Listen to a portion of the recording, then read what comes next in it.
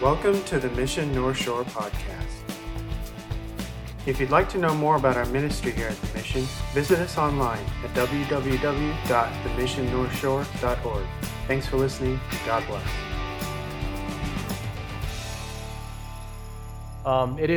It's crazy when you're not with your church family for a little bit of time and then you get back and you realize what you missed. And so it's super, just so restorative to be with you guys all. But I want to take some time just to thank you guys who came and stepped up over the last 3 weeks, because it was Trip, Teva, myself, and a lot of other leaders that went there. So there were a lot of gaps that were left, and I know many of you guys for the last 3 weeks have stepped up and held down the fort. So I want to just say thank you guys for just doing that, answering that call. And there would be many times where we would be on the tour bus or in a worship night, and we would just start to praise God for all that He was doing in each and every one of you guys. So you guys were thought of much when we were there.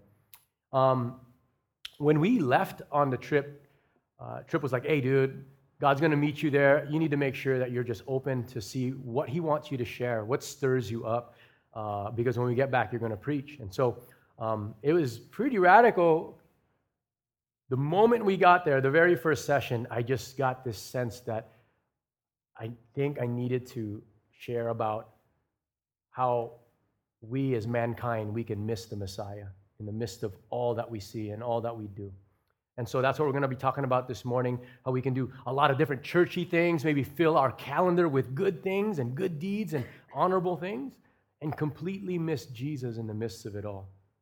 And so this morning we're going to look at what God's Word says about that, and allow His Spirit to illuminate the various ways that we might be falling prey to that right now. And so if you have your Bibles this morning, turn to John chapter 6. If you don't have a Bible, you can grab one in the very back. We have some there for you to borrow. You can grab it. So John chapter 6.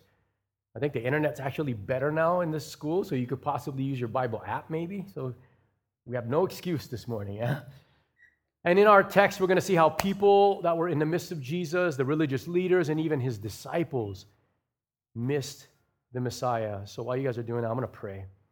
Lord, we thank You for Your grace and Your patience. I'm reminded that love is patient, and You have been so patient with us. And we pray, God, that this morning You would continue to extend that grace for us to receive from You, and then also for You to speak through me, a broken vessel, to share a perfect truth. God, would You have mercy on me this morning? We pray this in Jesus' name. Amen. All right. So John chapter 5 and John chapter 6 are pretty radical things, man. Some of the backdrop there is Jesus, as you've seen many times in the Gospels, He gets into it with some of the religious leaders, right? He's in Jerusalem. He heals a man on the Sabbath, and the religious leaders are like, what are you doing work on the Sabbath, right? He heals a man. And so they question Him, and then in that back and forth, Jesus claims equality with the Father. Well, we know how that goes. That doesn't go well with the religious elite, right? Jesus actually tells the Pharisees and the scribes, He says, John the Baptist and the Father and all of Scripture testify of me. Jesus is saying this to them. It's like a point blank stuff. And He says, it testifies about me, and you guys don't get it. And so obviously these guys who are in charge, right, they didn't receive this, and so they plot to kill Jesus. So Jesus leaves the city. He leaves Jerusalem, and He goes to the countryside, right? He heads out to the Sea of Galilee into a town called Tiberias. And in this town, he does some miracles, right? The miracle that we see in John chapter 6, I believe, it says he fed the feeding of 5,000, which effectively was about 10,000 people were fed with just 5 barley loaves and 2 small fish. Right? He also walked on water in this stretch of coastland, and He also calmed the storm when the disciples were on this boat and they were freaking out. And He also came to this stretch to teach people.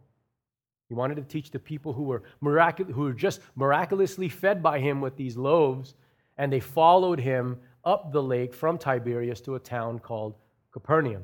And that's where we pick up here in John chapter 6, verse 26.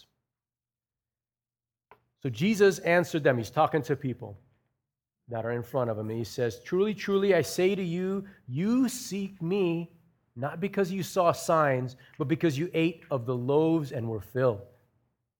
Do not work for food which perishes, but for the food which endures to eternal life, which the Son of Man will give to you. for on him the Father God has set his seal. Therefore they said to him, what shall we do so that we may work the works of God? Jesus answered and said to them, this is the work of God, that you believe in him whom he has sent. Verse 30, so they said to him, what then do you do for a sign, so that we may see and believe you? What work do you perform? Our fathers ate manna in the wilderness. As it is written, he gave them bread out of heaven to eat.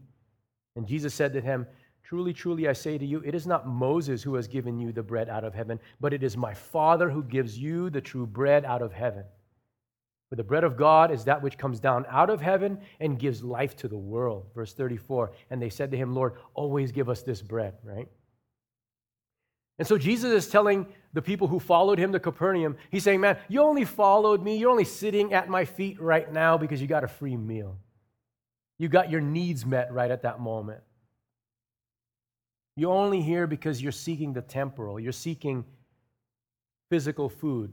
You're only looking for what you can get from me from the here and now.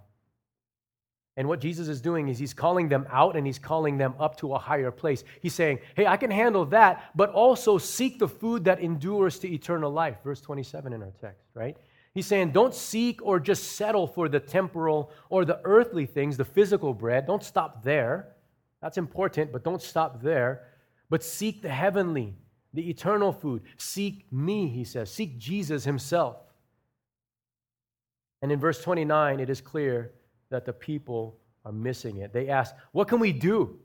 Jesus, what can we do so that we can work the works of God, right? They're saying, like, what can we do? We want to validate ourselves. We want to do something. We want to justify ourselves through our own works. And essentially, that's what every man-made religion in this world tries to do, right? They try to reach God on their own terms, by their own works, and in their own strength. Mankind's been doing it from the very beginning. But the God of this universe, the creator of all things, the Bible calls our God holy, holy, holy. God is set apart. He is other. That chasm that separated us from our Heavenly Father because of our sin, that cannot be bridged by just doing better. That cannot be bridged by doing something with your own strength and with your own efforts.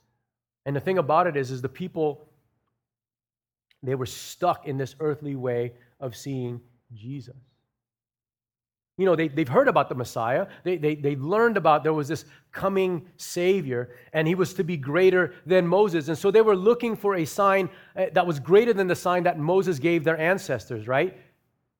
They were telling Jesus, like, man, our ancestors, the early Jews that were taken out of Israel, man, they were given bread from heaven to eat from Moses. They were given manna. And maybe there was a part of them that knows about what happened. For 40 years, the Israelites were sustained with this manna that came from heaven for 40 years. And maybe some of them saw this one-time feeding of the 5,000 as like a lesser sign, like a lesser thing. They expected someone who's greater than Moses was to do something greater than Moses. They were missing it. First thing that they missed is it wasn't Moses that was giving the wandering Israelites the manna. It was God the Father who provided it. And second thing that they missed was that giving of manna from heaven, that was only a signpost. That was a picture or a foreshadowing of this moment that was right in front of them. Jesus saying, I am the bread of life. They missed it. Jesus, the bread of life, was right there in front of them, and they were missing it. And their response was they wanted to do something to validate themselves in God's sight. And Jesus is saying, man, the only thing you have to do is believe in me. Believe in me. Have faith. And that's true of us this morning, right? This is the work of God for us, to believe in him who was sent by the Father, Jesus Christ. The people in Jesus' midst, they were looking for something else. And Jesus later says in verse 35 of our text, he says, Jesus said to them, I am the bread of life. He who comes to me will not hunger, and he who believes in me will never thirst. But I said to you, you have seen me, and yet you do not believe.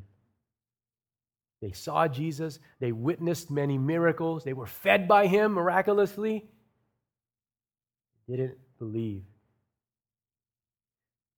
Capernaum was this place on the Galilee that Jesus chose as his ministry headquarters. You know what I mean? He was born in Bethlehem. He was raised in Nazareth. That was to fulfill the scriptures. But he did a lot of ministry in Capernaum in order to reach this wide and diverse group of people. And he wanted to get the gospel out, the news about what Jesus was doing, that the kingdom of God was near. He wanted to get that out to the masses, and that was going to happen best in Capernaum because of its proximity to the Via Maris. That was the main highway of that day. And because Capernaum was Jesus' earthly ministry headquarters, the people who lived there saw a lot. They saw a lot. They saw Jesus heal a nobleman's son in John chapter 4. They saw Jesus cast a demon out of somebody in the synagogue in Mark chapter 1. They saw Jesus heal a man that was lowered down by his friends through the roof, and he saw that in Mark chapter 2. They saw Jesus heal a centurion's servant that was described in both Matthew chapter 8 and Luke chapter 7. And then here, in John chapter 6, they actually heard this discourse that we're studying this morning. But in spite of all that they had seen and all that they had heard, they missed it and they didn't believe, right? And Jesus tells the people of Capernaum in Matthew chapter 11, this will be on your screen. Jesus says, "And you, Capernaum, will not be exalted to heaven, will you? You will descend to Hades. For if the miracles had occurred in Sodom, which occurred in you, it would have remained to this day." Verse 24, "Nevertheless, I say to you that it will be more tolerable for the land of Sodom in the day of judgment than for you." Man, Jesus cursed Capernaum because of its disbelief. And Tripp took us to Capernaum. That's a real place that's on earth. You know what I mean? It's on the Sea of Galilee. And you know what? Capernaum is desolate. It's in ruins. It lies in ruins. And they are known by the Bible world as this unrepentant town that Jesus cursed because they didn't believe.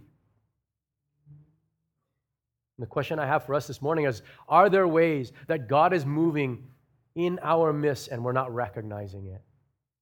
Are we missing, he's doing miraculous stuff and we're not seeing it because we're expecting it to look a certain way?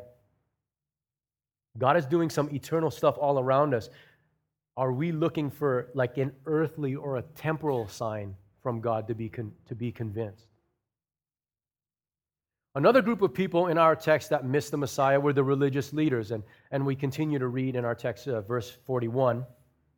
"Therefore the Jews were grumbling about him because he said, 'I am the bread that came down out of heaven.' They were saying, 'Is this not Jesus, the son of Joseph, whose father and mother we know? How does he now say, 'I have come down out of heaven?'"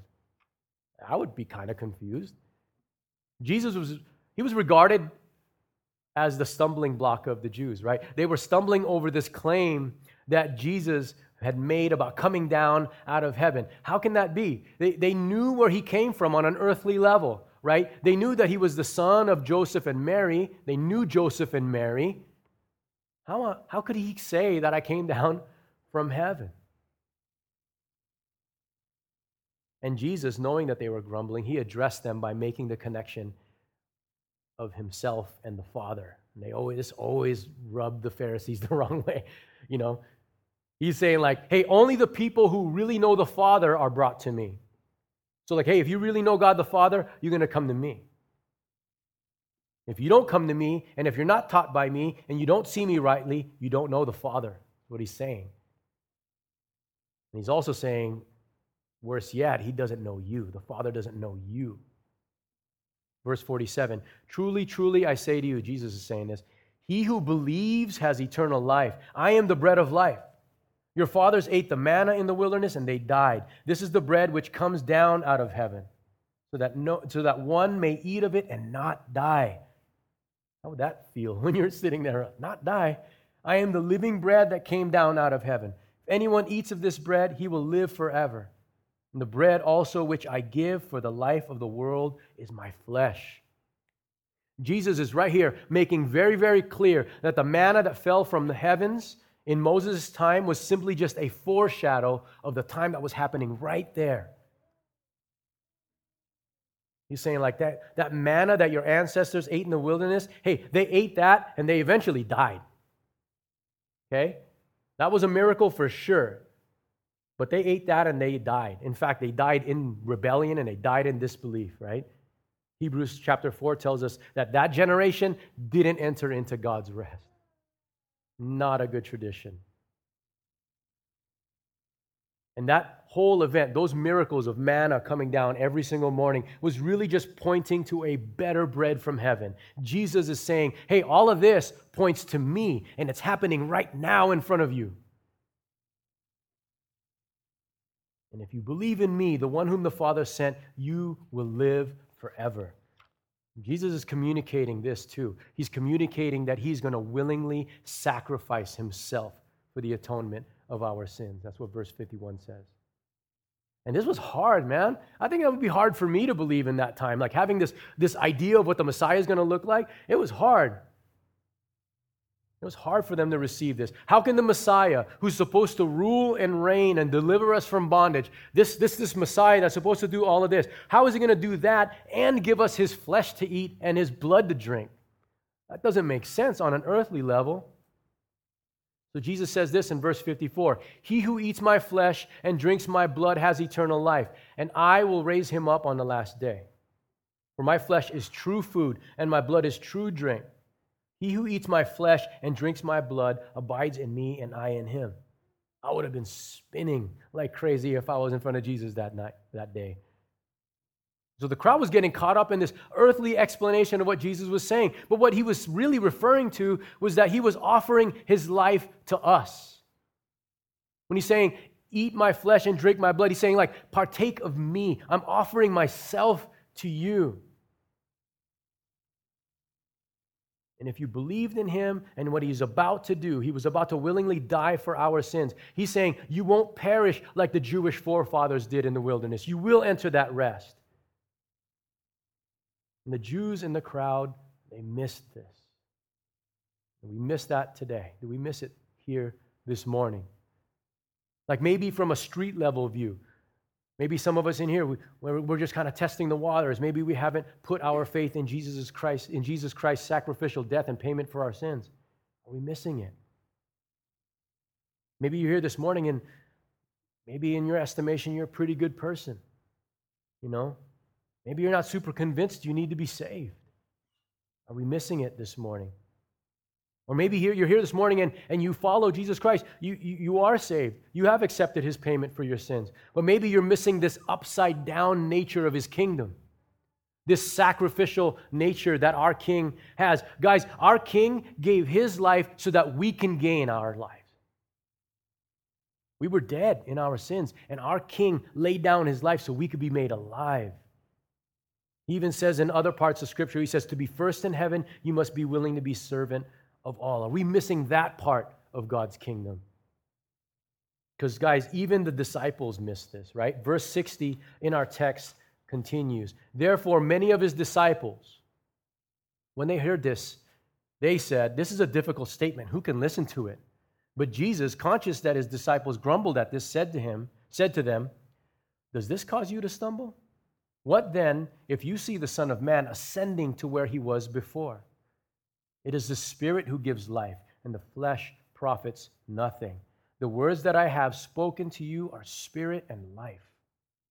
But there are some of you who do not believe. So whether the disciples were struggling with the gruesome idea of eating Jesus' flesh and drinking his blood, or whether they were struggling with the idea that this whole following Jesus thing was going to cost, whatever it was, they missed it. They missed it. These disciples were coming face to face with their expectations of the Messiah not being met, right? Jesus was not here to overthrow Rome and its rulers. He was here to overthrow the kingdom of darkness and its ruler, Satan. That was what he was here for. Jesus was not here to set those guys free from Roman bondage, but he was here to set them free from a much deeper bondage that they had, this bondage to sin. And Jesus wasn't there to give them position in an earthly kingdom, but he was here to give them eternal life in his never-ending kingdom. So Jesus, knowing that the disciples were wrestling with this, he asked them like, hey, does this cause you to trouble? You guys tripping on this? You're tripping on this, believing that I came down from heaven from the Father and through me you can live. If you're struggling with that, how are you going to handle seeing me get arrested? How are you going to handle seeing me get tortured, spat on, and then eventually murdered? How are you going to handle that? Because this was what the road to glory, this ascension to heaven, that's what was ahead for them, right? This road that Jesus was on, it was going to cost. He knew that. It was going to cost Jesus his life to atone for our sins. And it was going to eventually cost the disciples their lives, right? As we know church tradition, all of the disciples basically died as martyrs with the exception of John. The majority of the disciples that day thought, whoa, this is heavy. This is heavy. Who can accept this? Who can accept this? They missed it. Because what Jesus was wanting to bring to them was true food and true life and true freedom. How are we missing that today? I have to ask this myself all the time. How am I missing this? Are we thinking that Jesus came to give us a better life here on earth today in the here and now? Just to make our circumstances a little bit better? So we can cruise up and down the North Shore living life like hashtag lucky live Hawaii? Like that's not why he came. Like if you were like me and your life was in shambles before Jesus, for sure, redemption is going to bring about like wisdom and making better choices, and like some things are going to get better, no doubt, but that's not where it stops. That is not the end goal. Jesus came for something much more than that, and he has much more than that in store for you. So my encouragement to us is let's not get ripped off. Let's not get ripped off on the temporal. Guys, Jesus is not some feather in the hat type of addition to your life. He's not some improvement to your spiritual portfolio that you can just add to the other cool things that you've got going on. That's not what Jesus is here for. He came as Messiah. He came as Messiah because we needed to be saved. Scripture calls Jesus the King of Kings and the Lord of Lords. Think about that word for a moment, Lord. Lord means he calls the shots. There are a lot of lords in this world, but there is one Lord over all lords. Jesus calls all the shots. Let that sink in for us this morning. And don't miss the fact that this king came to turn your kingdom and my kingdom of one upside down so that we could all be set free for eternity. Nothing on earth will ever compare to that, friends. And let's not miss this as some of the disciples did. Because in verse 66 of our text, it says this, as a result of this, many of his disciples withdrew and were not walking with him anymore. That's so gnarly. They saw Jesus. They saw him do all these radical things. They lived with him. And when Jesus says, yo, this is going to cost, they walked away. That is super heartbreaking. Nothing breaks my heart more than this. As a follower of Jesus. Seeing somebody who has tasted and seen, and then when they realize the cost of discipleship, they walk away. And if that breaks my heart, like a mere human being who sins, I can only imagine how that breaks our Father's heart. They missed the Messiah. That's not the end of the story, right? Not everybody missed him. Not everybody missing. That is not the whole of Scripture either. Even just in our text this morning, no less than 4 times does it speak of the Father as the one who is drawing people to Jesus, right? Jesus says that, man, my Father is the one that's drawing you to me. It's this action of God who choosing those who belong to him, God intervening, God taking action, and he's breaking through our rebellious pattern of life. Why? Because he loves you. He loves me. That's what motivates God. He wants to break through. We will not miss the Messiah if we rely on his faithfulness to intervene. And we see that in a few instances in Scripture, right? We're going to actually look at a few of those instances in the New Testament of people who didn't miss the Messiah. So right now we're in John chapter 6. Keep your finger there and turn your Bibles a few chapters to the left to John chapter 3. John chapter 3. It's kind of neat because last Sunday, this is what Brandon sort of led into in his teaching. John chapter 3 with verse 1. We're going to study about a man named Nicodemus. Okay? You guys got it? Good?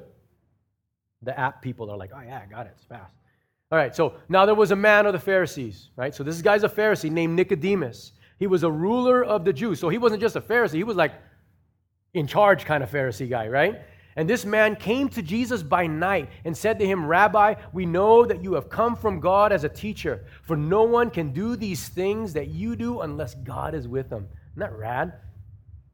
Verse 3, Jesus answered and said to him, Truly, truly, I say to you, unless one is born again, he cannot see the kingdom of God. This is an interesting account that we have here, right? We have a man who was a member of the religious elite of Israel, right? He was a part of a group. Here's the crazy thing. He was part of the group that was actually plotting to kill Jesus.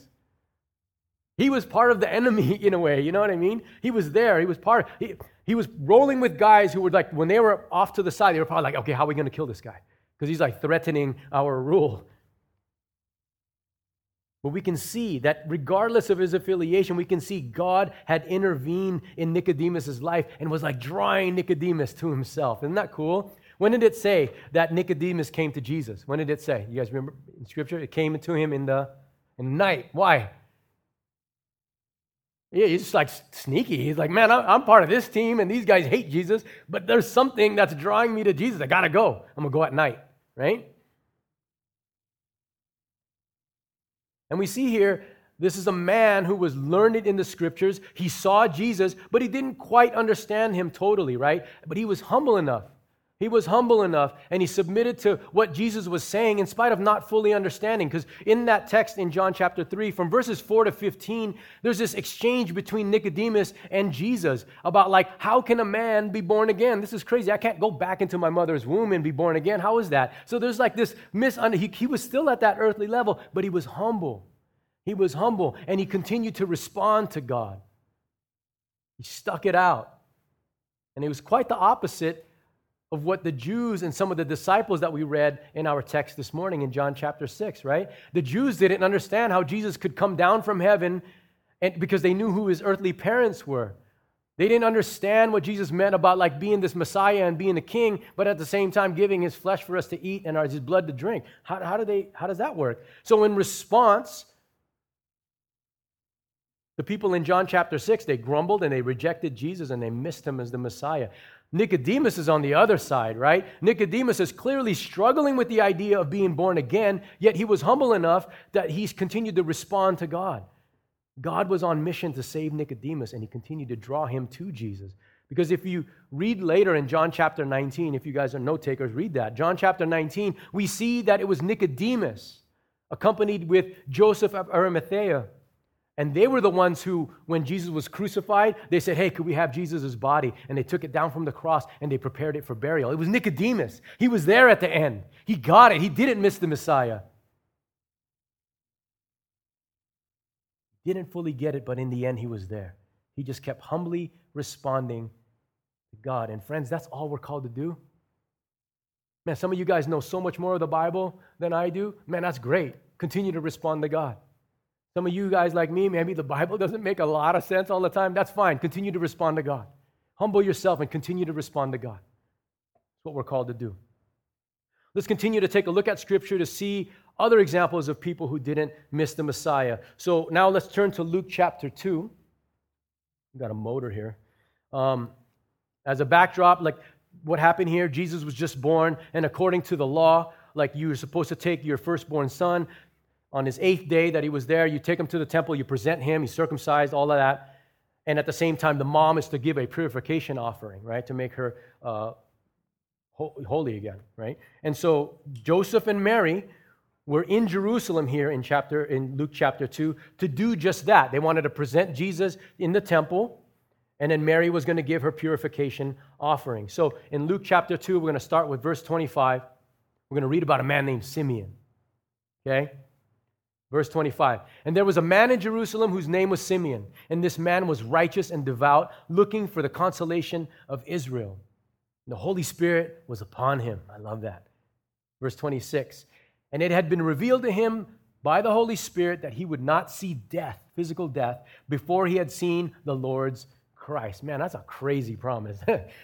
Verse 27, he came in the Spirit into the temple, and when the parents, meaning Joseph and Mary, brought in the child Jesus to carry out for him the custom of the law, then he, Simeon, took Jesus into his arms, blessed God, and said, now, Lord, you are releasing your bondservant to depart in peace according to your word, for my eyes have seen your salvation.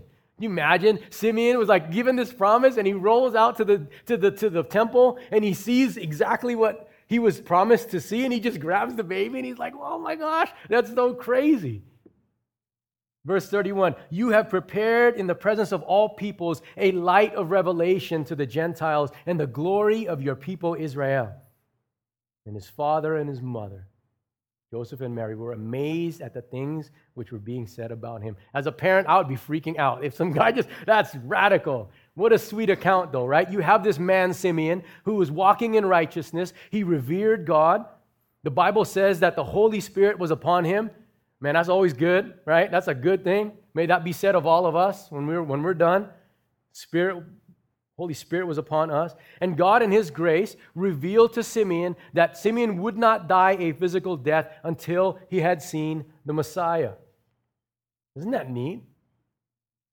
That can happen today still, guys. Like the Spirit wants to reveal crazy things like that. And that's what happens when you're living in the Spirit like Simeon was, filled with the Spirit, radical things, God will reveal that to you. Following Jesus is never boring. And the New Living Translation says that Simeon was eagerly awaiting for the Messiah to come and rescue Israel.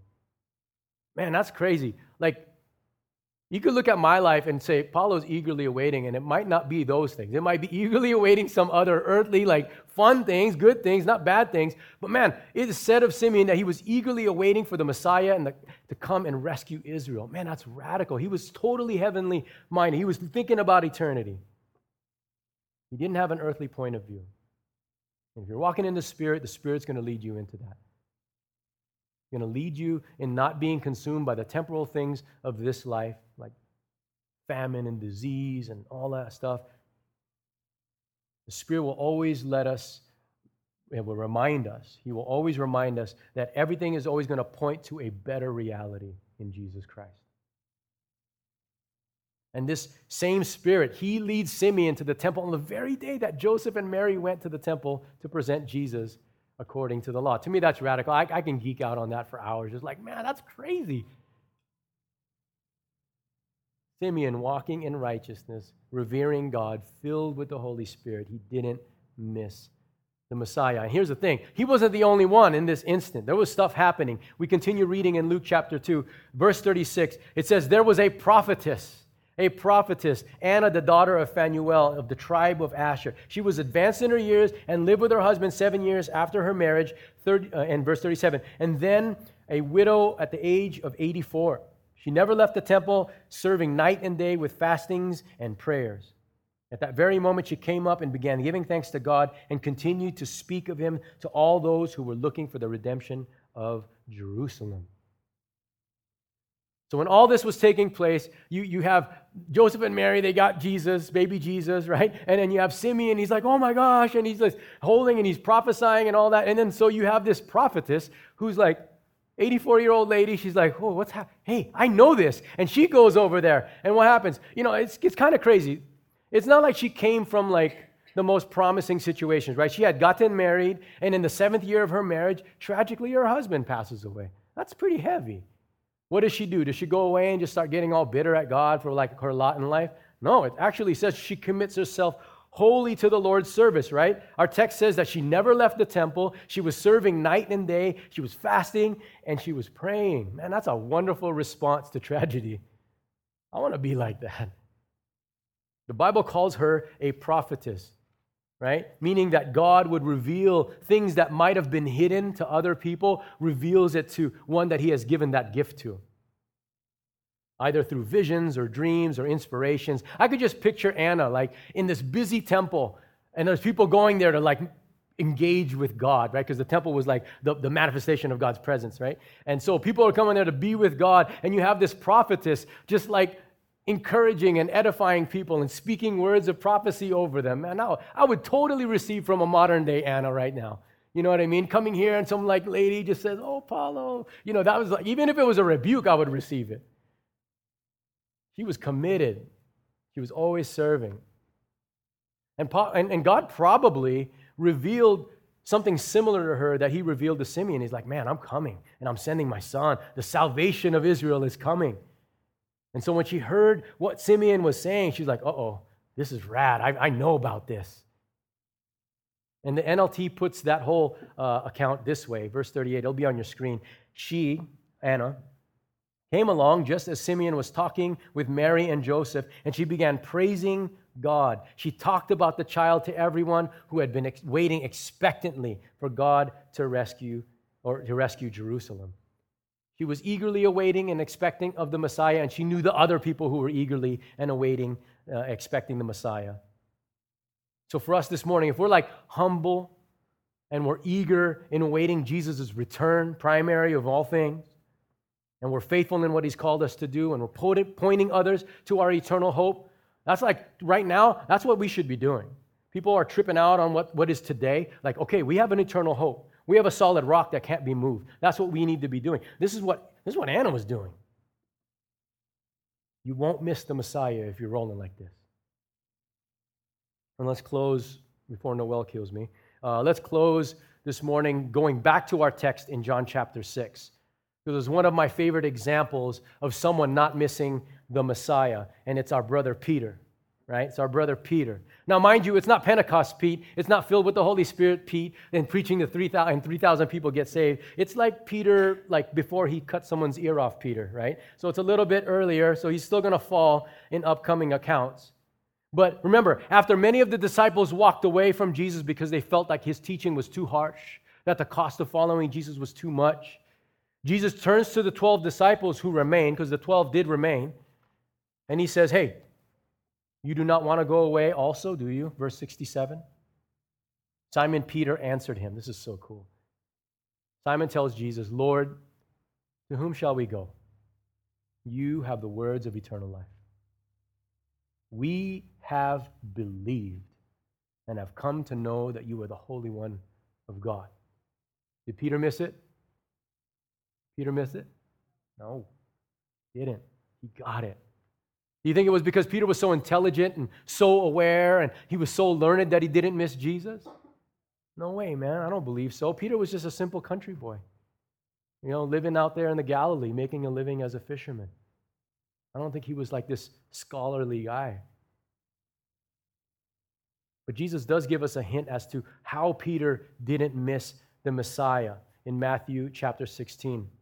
Because Peter makes this type of declaration again. And it'll be on your screen here.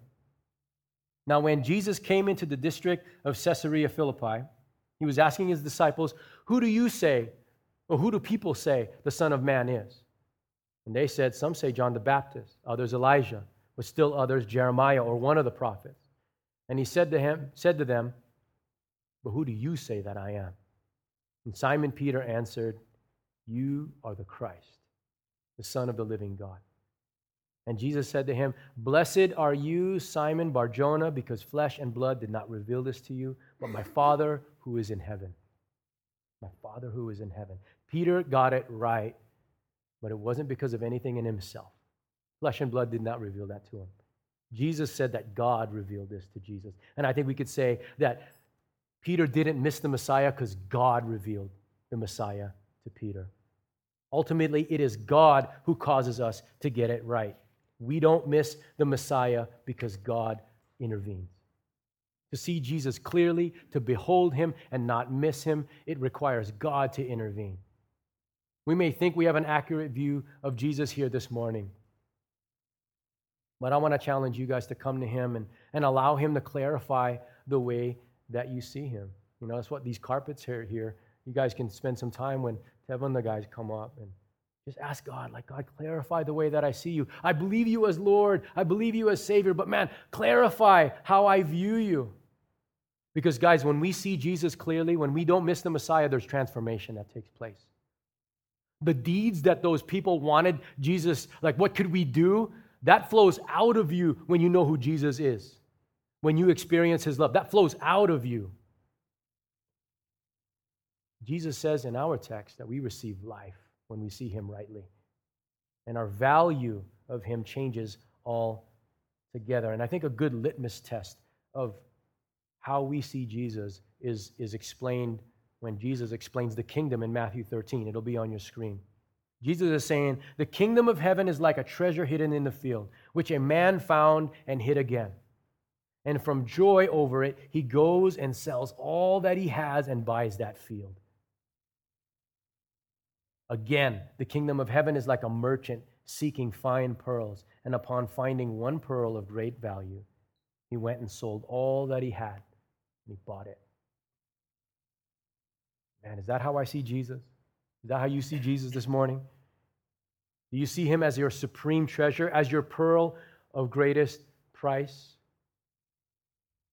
You might be able to fool the people around you, but man, you're never going to fool God. He knows what's like in the way. He tells me that all the time. He's like, don't try to play games with me, Paulo. And the beautiful thing is all we have to do is ask him to intervene. When he intervenes, we will see him as our pearl of greatest price. We will see him that he is on the throne, that he is the sovereign, that in spite of all the things that we see, he is still in control and he still loves you. We will see that he's our solid rock. And we need that so desperately right now. We need something that is unshakable, that will not move. And so I just want to challenge us this morning. Are we allowing God to really form our view of who he is? Or are we putting him in a box? Or are we making God in our image? God always had so much grace to the humble. We saw it in the people that didn't miss. It's not like because they understood it all. It wasn't because they were so amazing. They were just humble. And I encourage us to humble ourselves now as we eagerly await his rule. Let's be those people. Lord, we thank you that you do give grace to the humble. We thank you, Lord, that you are always standing at the door to knock and you want to reveal yourself as for who you are, as Savior, as Messiah, as King, as ruler. And we also thank you that you're a jealous God. You're not going to tolerate with the silly things that I put in front of you. Thank you, Lord, for that. And I pray that you would minister to your people this morning, because we really do want to be bright lights in a dark season right now for people. We know that you can use tragedy to call people to yourself. We want to be part of that. We don't want to sit at the skybox and just kind of be unengaged. We want to be part of that, Lord. So give us that same kind of revelation that you gave these saints of old. We want to have that revelation to see you for who you are, so we could share the hope that we have in you to people who are desperate for it right now. We pray this in Jesus' name.